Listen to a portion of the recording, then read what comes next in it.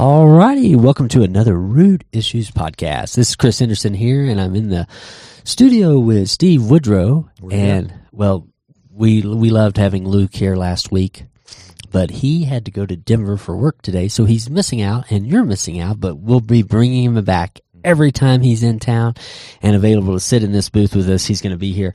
This last Sunday, Steve kicked off the This Is Love series. It. And then this Sunday, the title was Living in the Assurance of Love. And so we're going to be talking about love. Now, Steve, you're taking all of this from the epistles of John. Yeah. John 1, 2, and 3. That's and it. just breaking down love and that word is so thrown out. I mean, we talk about it in middle school youth group. We talk about it in high school youth group. Like kids will be like, I love my phone. Like, do you really love your phone? What is love? And then, so many people other languages have so many words for the word love, and they all have different levels. But in our language, we have love, and it gets confusing. And so, Steve, just kind of jump in there because you had some great questions for us to think about and kind of process. Yeah, it was just kind of Question Sunday, right? Yes, it was. To kick this series off, just throwing out some big questions that we will dive into together in this journey through kind of looking at this intertwining of truth and love that we see John the Apostle, right, who wrote the Gospel of John, but also his letters, which is 1st, 2nd, 3rd John, that we're going to be going through specifically in this series. But, just 4 questions for us to, in light of John was writing to a group of churches in Asia Minor and modern-day Turkey that he was the spiritual father over. Yeah. And he was writing to them because there was all this false teaching, all this internally and from the outside, cultural pressure, persecution from Rome, all kinds of stuff going on to encourage, right, the church to stand strong. Remember with the simplicity but power of the gospel and to make a stand on that. And so just in light of that, thinking about taking these letters in light of all the pressures, all the stuff going on today around us and in the church, outside the church, and culture, all of that, just 4 key questions as we move through this series that we'll kind of keep coming back to and diving into a little deeper. And I just threw these out here because some of these are going to rub people wrong, right? Well, yeah, absolutely. And that is exposing, I think, some of the things we need to really deal with. So the first one is, has faith to be a Christian replaced faith for the power of the gospel to transform life? Now, what does that mean? In other words, have we, in church and in our spiritual development, just kind of highlighted this idea of, if you believe in Jesus, you're a Christian. Yeah. And kind of leave it there that's faith and now I'm in type of thing. But what about faith, right, that it takes to see radically change us, right? As we see in the Gospel of John, right, there is this highlighting, right, of what the power of sin and the importance of transformation.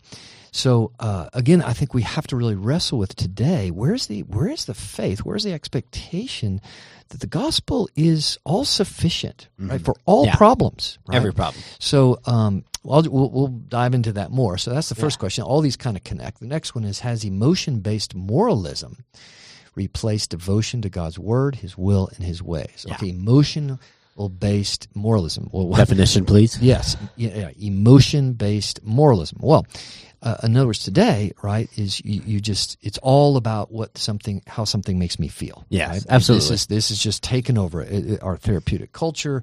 This is how this makes me feel. So emotion-based moralism is, in other words, how people are determining what is right for them. Is how this makes me feel. Yeah. Right? So emotions are leading out, and that's not faith. That's not biblical faith. Biblical faith is my emotions are submitted, right, to the truth of God's word, and they need to be formed so that I will experience the fruit of my emotions will be formed by the Holy Spirit, right? Mm-hmm. So that's where that and John he black and white. This is why John is so kind of sobering for us to look at, because he gets rid of the gray zone. Yeah. And it's either you're walking in the light or you're walking in darkness, right? And God's called us out of the darkness into the light and to be a transformed person. So how do we do that? So we first have to uncover, right, some of these things. And then before you go to the next one, I would say, for most of us, we probably lived in, even before it was a catchphrase, emotion-based moralism. Right. And that is the transforming work of the gospel that takes us out of that way of thinking like, oh, well, I can do this because it feels good and I'm forgiven. But then as we're transformed, we take on more of Christ-likeness. Just to kind of help connect the dots, because this stuff is big stuff. Yeah, it's big stuff. And I think just, boy, it's such a big deal, isn't it? In the sense of how much are we, especially with young kids, wrestling with this feeling loved, right? And how do I know God loves me, right? So emotion-based moralism is that they're determining their life and stance before God of how they feel God sees them, rather than what the truth says about them. Yes, right? absolutely. And so this is, again, my emotions have been put above the truth of God. Above the truth of God. So and this is where we have to replace that with devotion to God's word, His will, and His ways. And so when I start to see God, and this is again right among our young people because of culture, everything, even the deficit in the church of highlighting the Word of God, right, which is the light, right? Jesus is the Logos. He is the Word. He's the way. And when we learn to let our emotions and how we're feeling be submitted to the truth of God, then we move into understanding the will of God for my life. That's where the clarity, the relationship, the freedom, all these things flow. And then the deeper aspect is learning the ways of God. Now I'm learning is, what does John say? Walk in the light as He is in the light. Right? And this idea of walking right with God, actually, and learning His ways, that's what we're called to, right? So, but we'll never get there, right, if we're bound up in this emotion-based moralism. So the third one is, has therapy replaced the power of fellowship? Now, this one's going to rub just because culture, we are so committed to all of these things that I think I need to better my life, right? Now, there's a place for counseling, there's a place for therapy, absolutely. But as followers of Jesus, what we have to say is that the Bible, we have to be careful, right, that we're not adding something to the gospel. We have to be careful that we are not lowering the impact of the gospel and its ability to transform anything. It's Jesus plus nothing, right? Absolutely. No matter what the issue is. And rather than bouncing quickly to something else, right? Jesus, yes, but I need this, this, and this, and this, right? Now, God uses all these different things, but this idea of therapy, has it replaced fellowship? So, koinonia. In other words, we're seeing John, the power of the Spirit moving, healing, and restoring, all these things as the body comes together. So what we see in the Bible is that when somebody had a problem, when they had a need, when they were struggling with, go down the list of anything, is their first thing was they would rest upon their family. If their family was broken, they would rest upon the koinonia, the fellowship to take care of that need, the church family. So back it up, because I don't have that in my notes. It didn't appear on a slide. I don't know how to spell that word. Yes. That word is so foreign to me. So give me a breakdown. Come on, slow down there. Koinonia is the Greek word used in the New Testament for fellowship. Fellowship, right? Okay. And koinonia is, fellowship with God, and then fellowship with within the another. body. Within the body. The people who also know God. Exactly. Okay. And it was Larry Crabb, who was, Christian counselor in his state, and he stated through all of his clinical work that through his whole life that the majority of issues in everybody's life could be dealt with, fixed, healed, primarily with just healthy koinonia, healthy Christian fellowship.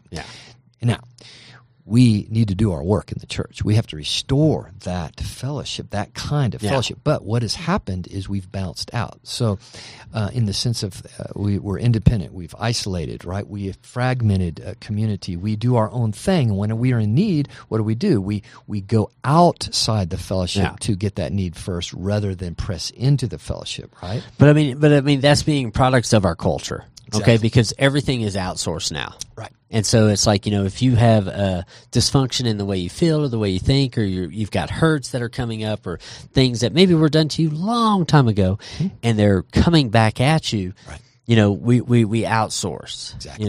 And so, but I mean, it's like you can pay somebody to come and teach your kid to ride a bike. Like, that's been around. I mean, like, there's outsourcing for everything. Exactly. Like, you got Grubhub, but now they deliver everything. Right. And you can't eat everything they deliver, even though they're Grubhub. And so that is just kind of being part of the culture. And so I think that is what you're saying is like crept into the church. Like even the church has lost the understanding of how does fellowship take the place of, counseling and therapy in the sense of bringing somebody back to restored health, because maybe somebody else has some of those same hurts, and they can just be like, walk along with that person. I know in my own life and decades of ministry that, and I could give testimony right now to people in our body who have stepped into microchurches, outposts, many other things, that the time there, the relational connection, seeing other people in the body step into their home, minister to them, love them, right, has radically changed their life, right, has filled the loneliness void, filled the depression mode, and because this is how the Spirit moves and brings healing, and this is how the love, the command to love one another is fleshed out, right? Yeah. So when you think about that, like, if you've got depression, if you've got hurts, that also, it brings in depression, which then brings into isolation, which then, pushes you out. And so therefore, it's like it does take, courage to step into a group and then experience that. Right. And I think the biggest lie in that is you're the only one. Yeah. Right. And as soon as the enemy gets us isolated and alone, then he tells us that lie. So therefore you can't come forward. Exactly. And then when you come forward, you find out like, oh, you and you what? And then you can then walk into the fellowship, because now you find a brotherhood or a sisterhood who knows your pain. Because I think that's the biggest lie is like the thief tells everybody, nobody knows your pain. Right. Absolutely. But a paid professional has studied your pain. Right. And can walk you through it. Yeah, and we'll next week we'll deal with this, but just the old saying that's biblical, right? Yeah. All through is nothing hidden can be healed. Right? Absolutely. And that's it, right? When we're not vulnerable, when we're not ourselves, when we don't lean in, right, to the body and to believers, and hey, do things go wrong? Of course they do. Of course, we're all things happen. But like they do in a family, right? You have to work things out as a family, and this is where the Spirit of God matures us, grows us, heals us, and ministers to. This is the primary place for God's people to get a healing. Because remember, to be saved, sozo, that word, the Greek word for salvation, it includes healing, right, of all the entire wholeness of the body, right, is God's intention in His family, His gospel. And I think this is what we have to wrestle with, and this is where 1 John takes us. Yeah. The gospel is sufficient, more than sufficient of what Jesus has accomplished for us. The issue is the fellowship of the body, pressing in with that, living under the gospel, and expecting God to move and to see that as my place, rather than we bounce out. So most, and this is, you just see spiritual warfare, is because it happens to all of us, right? Something happens to us, or we're hurt by somebody in the body. What do? Or we sin. Let's say we mess up. The first thing we do is we bounce out. We isolate. We move away from fellowship. We run. We hide. Exactly. And which obviously that's what the enemy wants us to do, right? Well, no, totally. Well, and the fourth one, these are 4 questions again, right, that we're going to be exploring through this whole series. So just setting this up. The last one is, has a distant God replaced fellowship with the Trinity? And again, right, with all these things happening, right, is that God just becomes more distant, right? There's less and less confidence, right, for God's love, right, today, the gospel's sufficiency in people's lives, and to really lay hold of understanding what faith is. How do I live in faith? What does that look like to take the truth of God and see transformation in my life? And God becomes distant. He began like the deism, right? That God's out there, but He's not really involved in my life. He's not really right there for every little thing in my life. And we've replaced this distant God, right? And this is a part of when we isolate from the body, when we go independent, when our lives are fragmented, too busy, no margin, all these things, is God becomes distant, and we miss the most important, glorious thing of following Jesus, which is intimacy. He's the one who introduces us to the Father. And it's the Father and the Son who pour forth, right, this Holy Spirit, which is where we have fellowship with the Father and Son, is through the Spirit working in our hearts, God's and Jesus' hearts and the body's hearts, right? And again, the Great Commission, go baptize them in the name of the Father, Son, Holy Spirit. That is not some ritual of just physical baptism. Is what the writers of the Gospels mean by that is you're to lead someone into intimacy, into the love of the Father. In other words, immerse them in the love of the Father. Immerse them into the grace of Jesus yourself. Immerse them right into the fellowship, the koinonia of the Holy Spirit. And can you go ahead and spell that now, please? Koinonia in the Greek, well, the alliteration of that in the Greek is K-O-I, koin. How would we spell it in English? Okay, so this is the only way. It'd be K-O-I-N-O-N-I-A.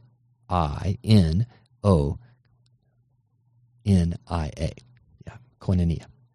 Awesome. Thank you. And so anyway, those are the four questions for the bigger thing. This series, as we go through 1st and 2nd John, we'll be coming back to those questions, going deeper into those questions, and obviously wrestling with any kickback. So again, those listening, if you don't, send in your questions, send in your kickback on these things as we go through this series. And then we just went through the first 4 verses of 1 John, and we kind of talked about this idea of the assurance of love. And again, we just talked about the importance of knowing we're loved. At the very core, there's nothing more important to a person's soul and their life than to know that they're loved and that they're loved by God.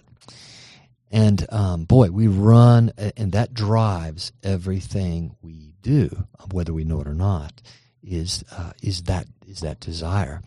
And we see John repeatedly say and encourage, right, in his writings that he tells us we're to be confident in these things. We're to have the assurance. He says in John 5 that I write these things that you may know you have eternal life, that you may be assured of God's love, right, for you.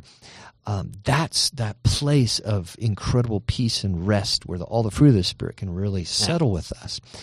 And so we just threw out, looking at those first 4 verses of 1 John, we threw out this, and just in those first 4 verses, right, there's all these things that interconnect. And we're going to, through this series, right, we see how love, we see how fellowship, we see how partnership with God, right, proclaiming the good news. We see how obedience, all of these things, right, and how we practice the truth. This is language that John uniquely uses in the New Testament, is we're to practice the truth. And all that fits together, right, in the sense of how the body of Christ is to pursue this confidence. And without all those, we can't have confidence. And so if I don't have confidence of God's love in my life, I need to really wrestle with, why not? And how can I, right? So here's just three questions to help us really flesh that out and out of these first 4 verses to move us that direction towards assurance. The first one is we cannot be fully loved or love if we do not know the source of love. And this is a great question to just bat around, right, with unbelief, with anybody, our children, anybody else's, is how, and this is where a culture comes like, man, if your love is different than my definition of love. If love is just a feeling, right? And this is what happens with most marriages. Love is just a contract. We're in love as long as we feel in love, right? Yeah, totally. And that's not Christian marriage. Christian marriage is a covenant before God. We make a commitment to God, a vow before God, and that husband and wife need to have a greater commitment to God than to even each other, right? The husband can only learn to love his wife properly if he's surrendered to Christ and he learns to walk, right, in the assurance of Christ's love for him. Same with the wife. And so that's this assurance, and it begins with being very clear about the source of love. And so John breaks us down when we get to chapter 4. It's that God is love. Culture says love is God. Love is what generates whatever God you want it to, right? And just Christianity just say, no, God, Father, Son, Holy Spirit is love. And that's where it defines who they are. Father, Son, Holy Spirit, that is the Trinity, and how they've created us and the rest of culture.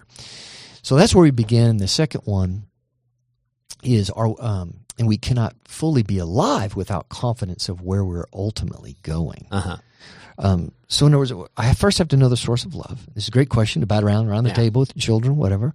The next one is I can't fully live, can I, if I'm not sure of where I'm going? If I don't know where I'm going, and it just applies to anything in life, if I'm unsure of where I'm headed, right, is, I can't be fully alive, right? And this is what the live culture says. Just live in the moment, right? YOLO, live.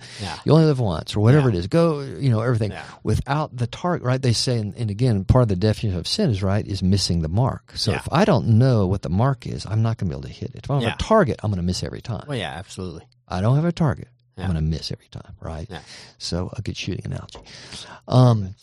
So that's the second question. And boy, that's what raises the question. How can I have the confidence of eternal life? Well, first I have to know who the source of love is. And I know him. And I need to know that God, by knowing him and what he's done for me through Jesus, that I'm secure in him. Yeah. Right?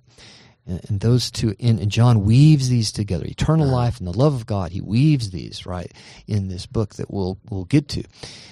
We don't have many answers yet. We're going to get to them, but these are just the questions that we're going to see this letter enlighten us on. Yeah. Right? And the final one is we can't have confidence of eternal life without fellowship and obedience. Mm-hmm. So John is just heavy on both of these, the koinonia, which is the fellowship, and the obedience, right, which is, and he uses many different terms. We talked about practicing the truth. We talked about walking in the light, right? We talked about just not practicing sin. He uses that language as well. He's black and white, and he says some very strong things about what the expectation of the one who knows the source of love, the one who is assured of eternal life. And the reality is, if I'm not fighting sin, if I'm not getting freedom from sin in my life, it is impossible to have the assurance of God's love or eternity, eternal. And if I do not press into the fellowship of God's people, none of that is going to happen like it needs to happen. So in God, and so John, he's writing to these churches as a spiritual father. Come on, children. He calls them beloved children. Love one another. In other words, flesh this out together. It doesn't happen out there listening to podcasts. It doesn't happen out there, watching on YouTube, whatever. It happens face to face. It's no such thing as online koinonia. It does not work. It's face to face, getting in each other's lives, loving each other. And so that's where we're going to journey. Okay, well, I'm going to throw a flag out. Throw it out. So throw it out. Okay, so let's just go back to if the root issue is love. Mm-hmm. Okay, because if I want obedience to God, the highest form of my obedience to God is because I love him. Yes. And so I've got to get this down. So here's a question for you. Short answer. Looking for a short answer on this one. Then I got one that's I hope for a little bit longer one.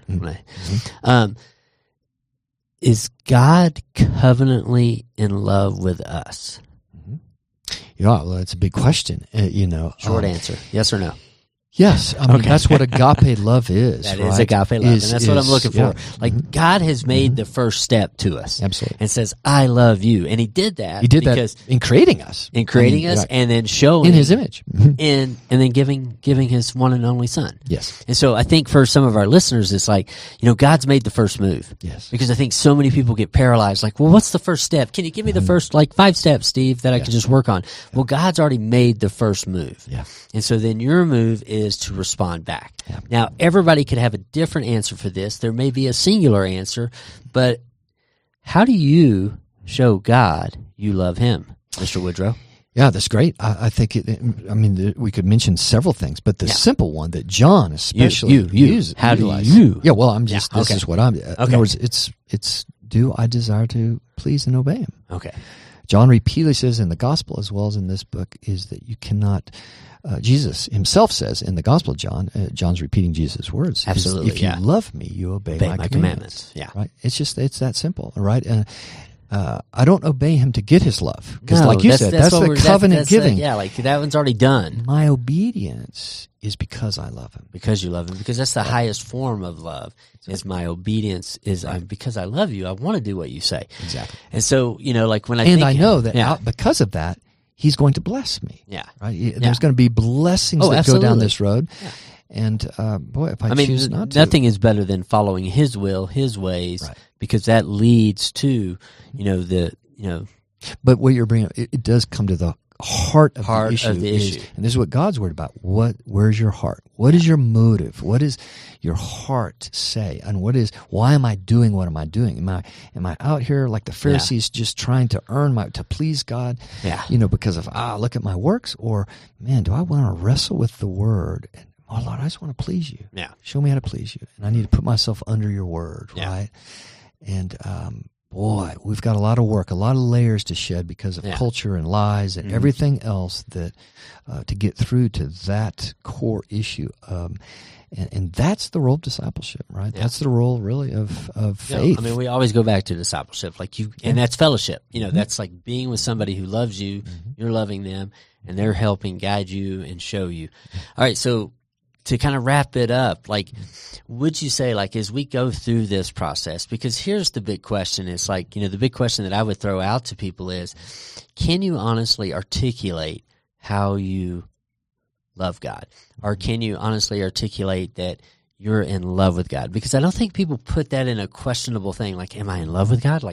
Do I find myself just thinking about God? I mean, I think about when I first met Elaine and we were dating and then we were getting married, that's all I thought about.